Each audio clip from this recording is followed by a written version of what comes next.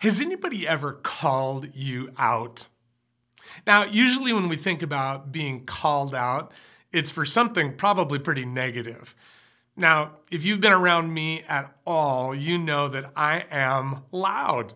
Believe me, I've always been loud my entire life. And there have been times, man, when I was growing up in school, many times when I was called out by a teacher in the middle of class. Mossholder, you are so loud. Being called out can be a bit embarrassing. But that there's other times as well when being called out, well, it can be a little bit amazing. I remember one time in high school, I had a teacher stop the class, look at me in the eye and say, Mossholder, you should be a preacher. You have the voice for it. I thought that was pretty cool. And it was a lot better than being told I was just loud. But did you know that you have been called out by God? In fact, the church is a community that's filled with called out people.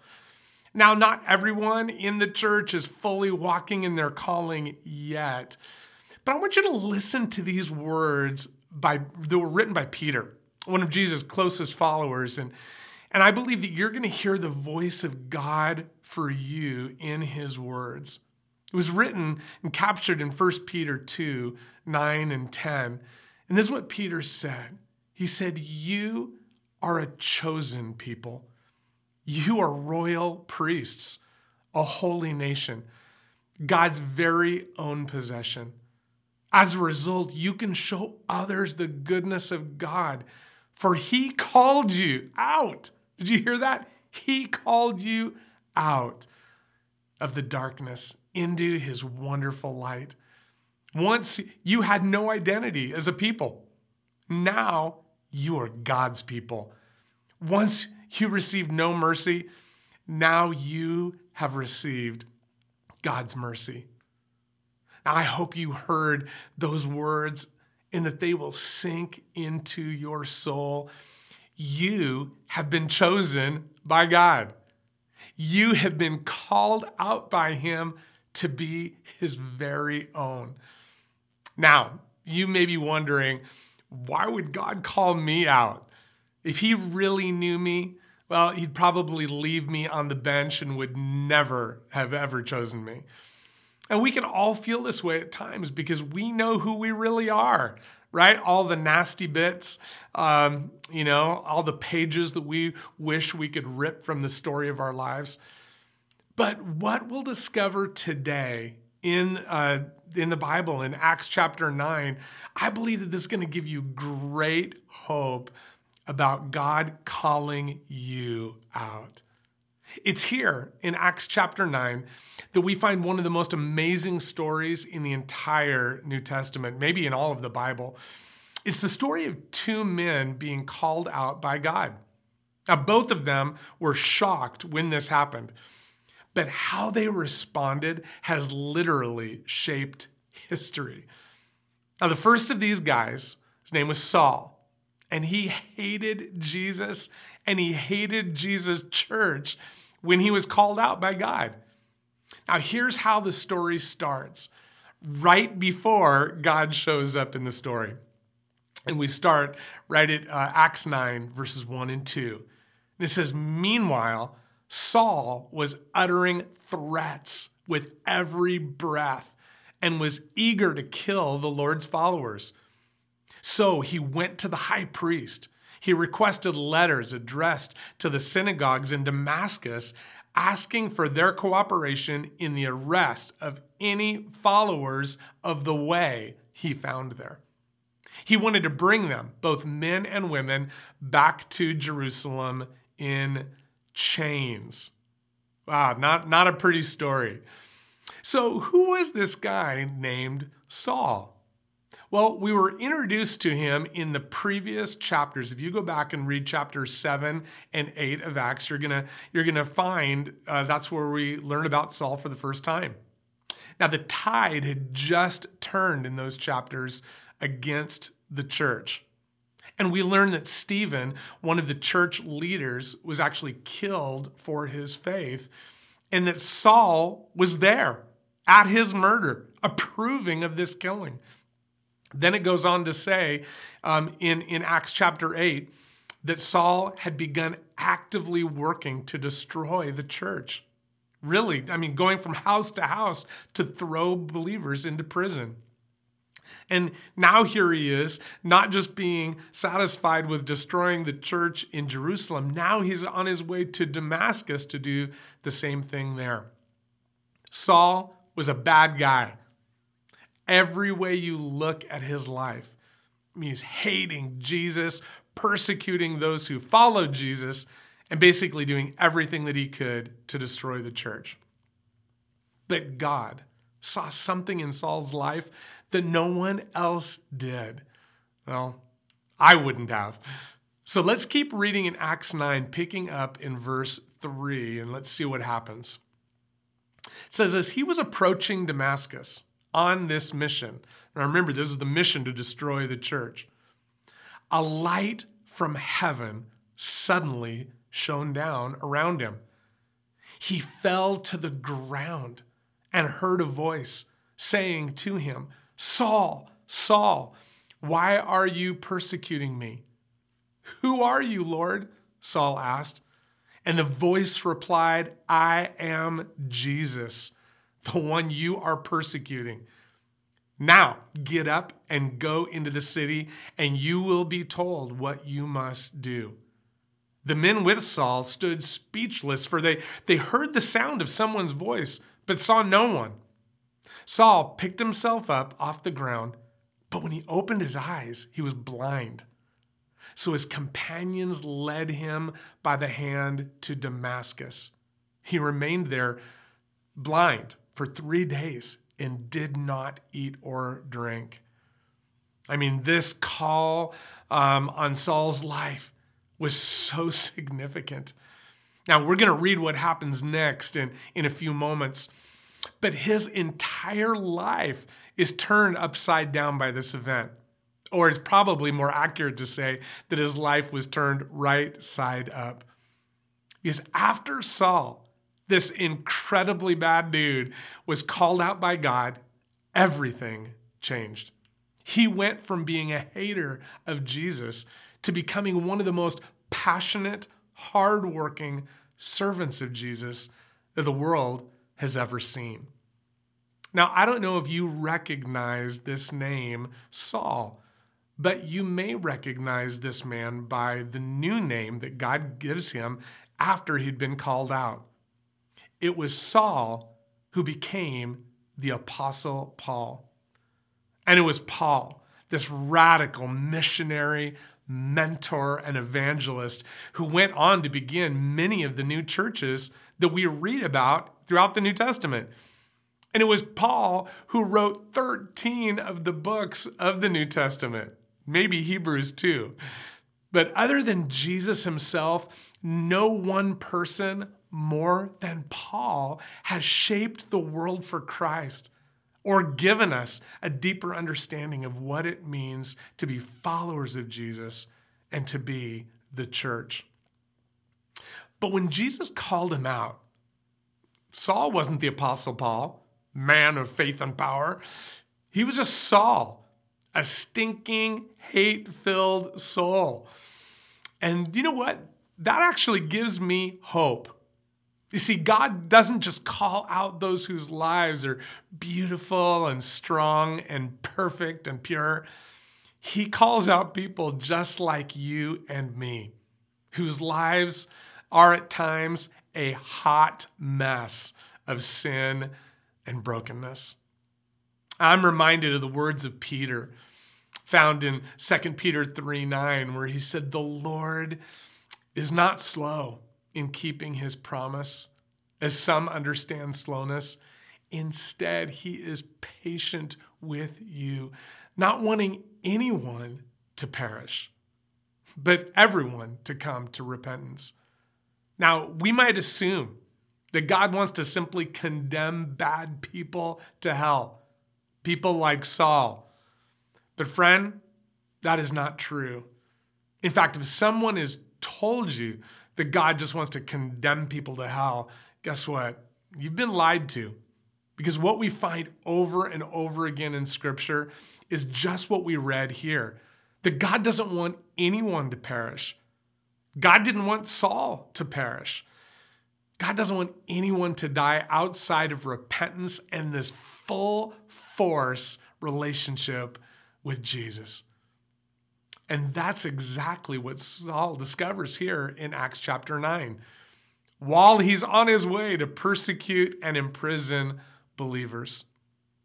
Now, you may have noticed that the first thing Jesus does in this short conversation that he has with Saul, he asks him a question. Saul, Saul, why are you persecuting me?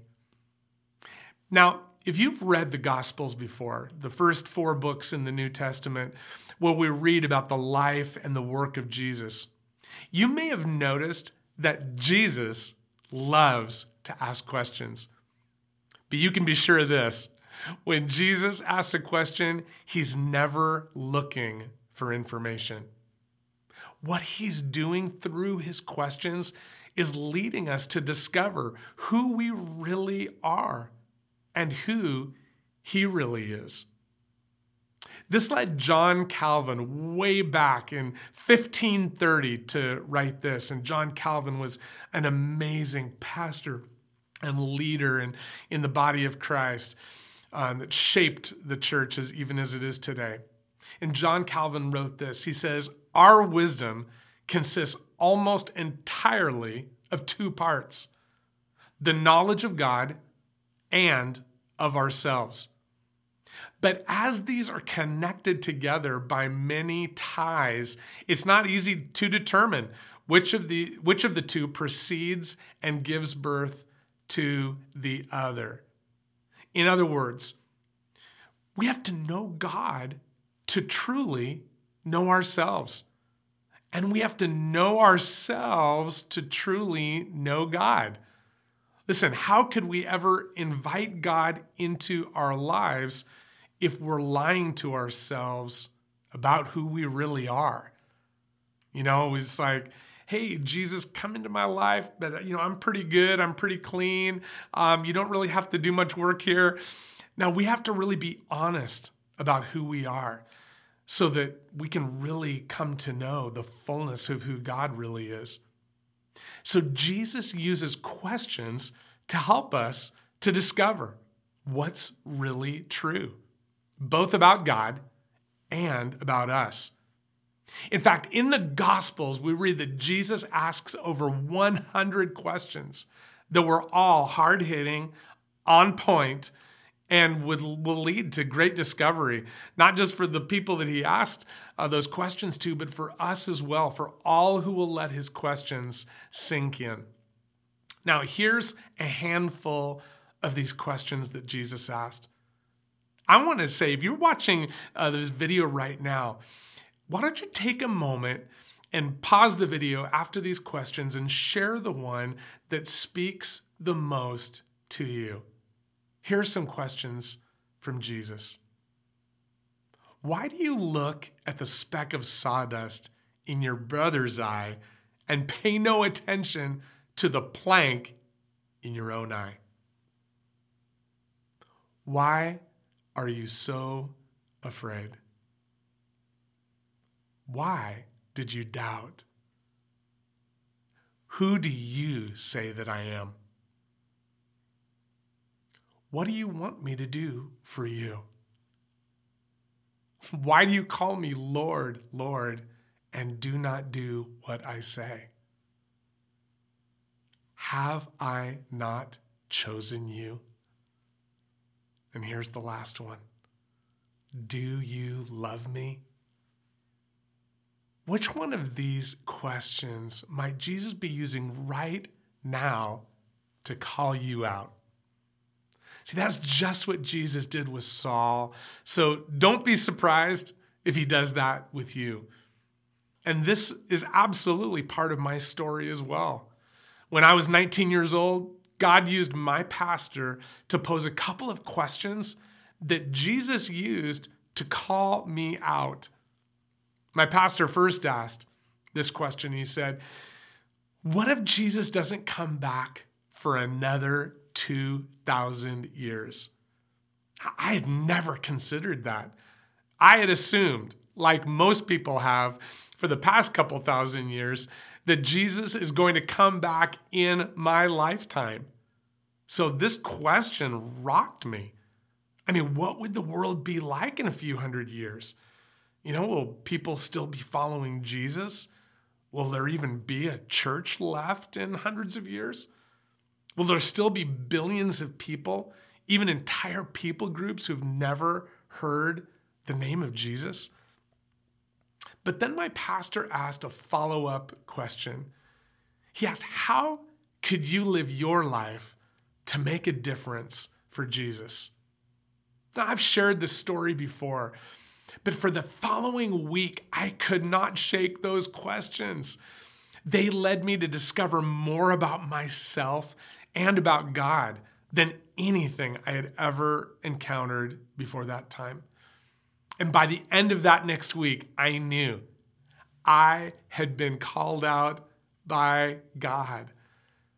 So God will use questions to stir deep things in our lives, just like he did with Saul when he blinded him with light and said, Saul, why are you persecuting me? But Saul found out something as the story goes on, that Jesus doesn't only ask questions, he also gives some pretty strong directions. And here in Acts 9, that's just what Jesus does with Saul.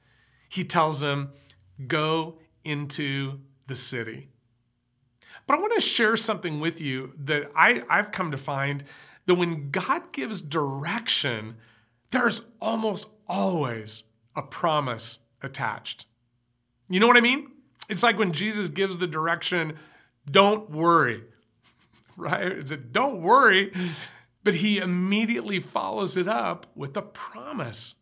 Like, listen to this direction and promise that's attached to it. In Matthew 6:31 through 33, Jesus says, do not worry, saying, what shall we eat, or what shall we drink, or what shall we wear? For the pagans run after these things, and your heavenly Father knows that you need them. But seek first his kingdom and his righteousness, and all these things will be given to you as well. Direction, don't worry, but the promise. Man, if you live for God, if you live for his kingdom, he's going to supply all that we need because, well, he knows what we need. There's the promise, direction and promise. And when Jesus gives Saul the direction, go into the city, God immediately follows it up with this promise. Go into the city and you will be told what you must do. Did you catch that promise? It's like Jesus saying, Saul, I'm going to meet you there in the city. I'm not snuffing out your life like you think I am. I actually have work for you to do. I mean, can you imagine the hope that came to life in Saul at that moment? Because he no doubt thought that his life was over, right? I mean, blinding light, Jesus, the one I've been persecuting, he rose from the dead and he's now talking to me. My life is now over. But then Saul realizes God didn't come to take my life. He's like redeeming me. He's sending me on mission. He's telling me to go into the city and there's going to be more instruction for me there. See, the promise of God always brings hope. Now, while the outcome of the struggle that I'm in is uncertain, what God has promised is certain.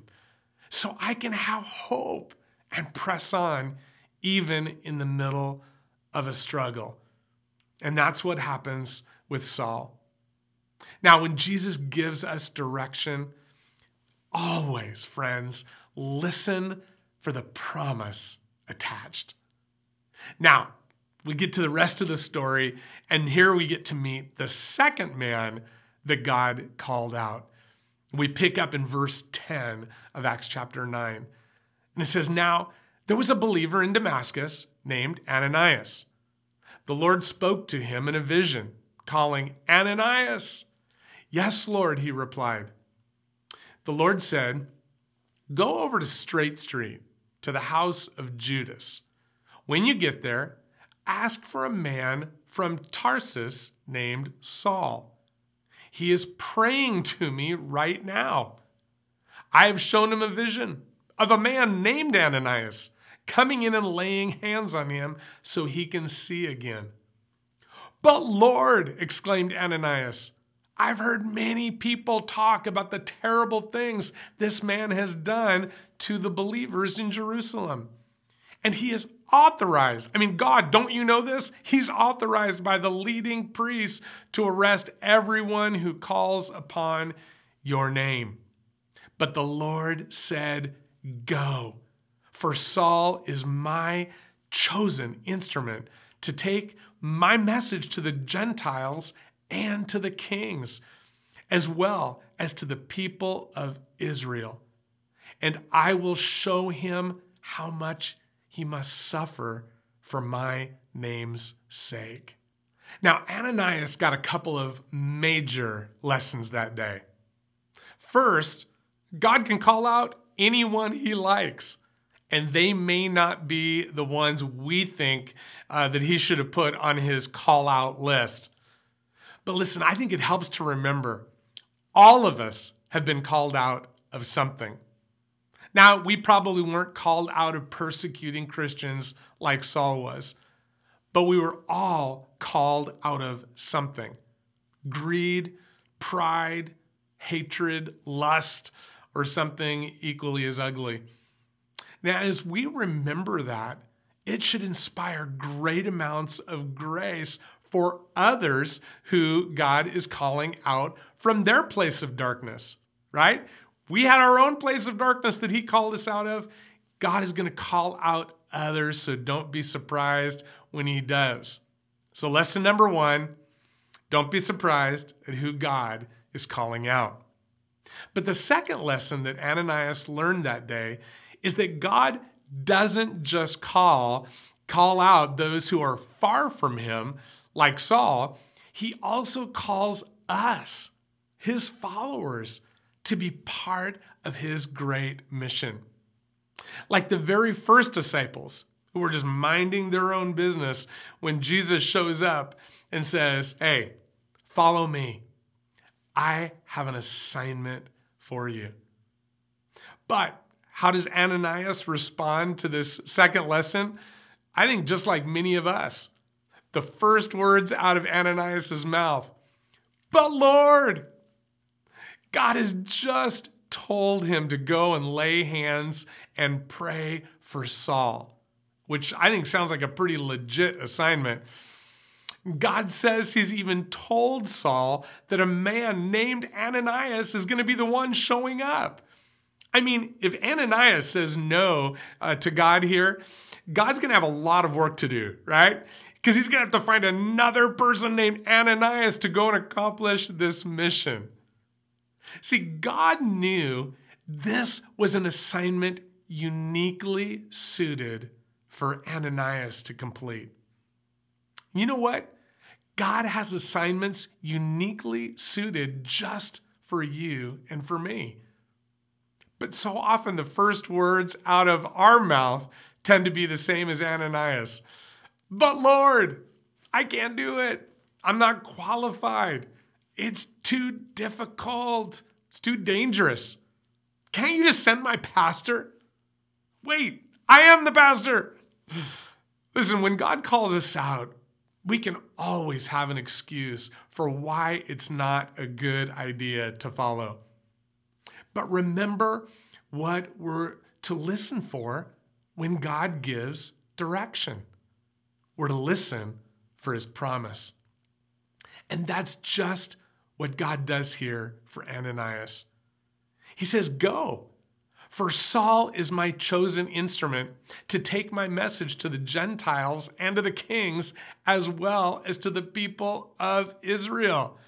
He's saying here, I promise you, Ananias, that Saul is going to be my messenger. Not only is he not going to be harming you, he's going to write a big part of the scripture that your great, great, great, great, great, great, great grandchildren are going to be reading in Santa Maria, California. And if that promise isn't enough for you, Ananias, I'm going to give you another one as well. I'm also going to show Saul how much he must suffer for my name. You can just kind of hear Ananias musing. Suffering? You said that Saul is going to suffer?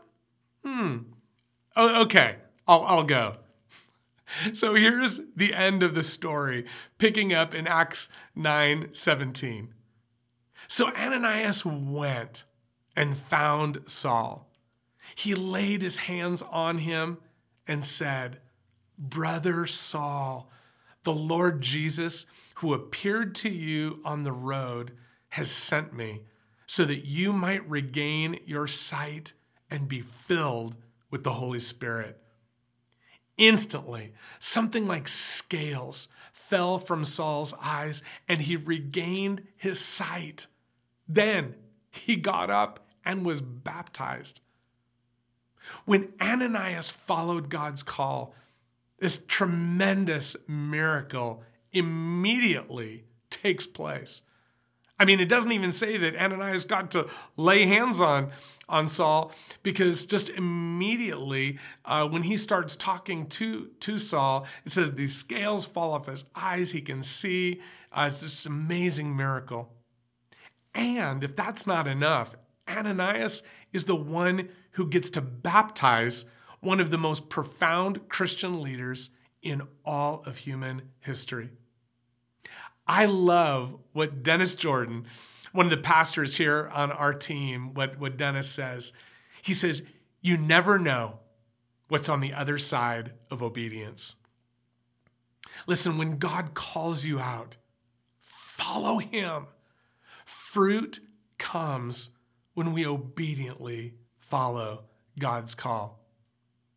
Now, the truth is there are many voices calling us in many directions. Poets, priests, and politicians, right?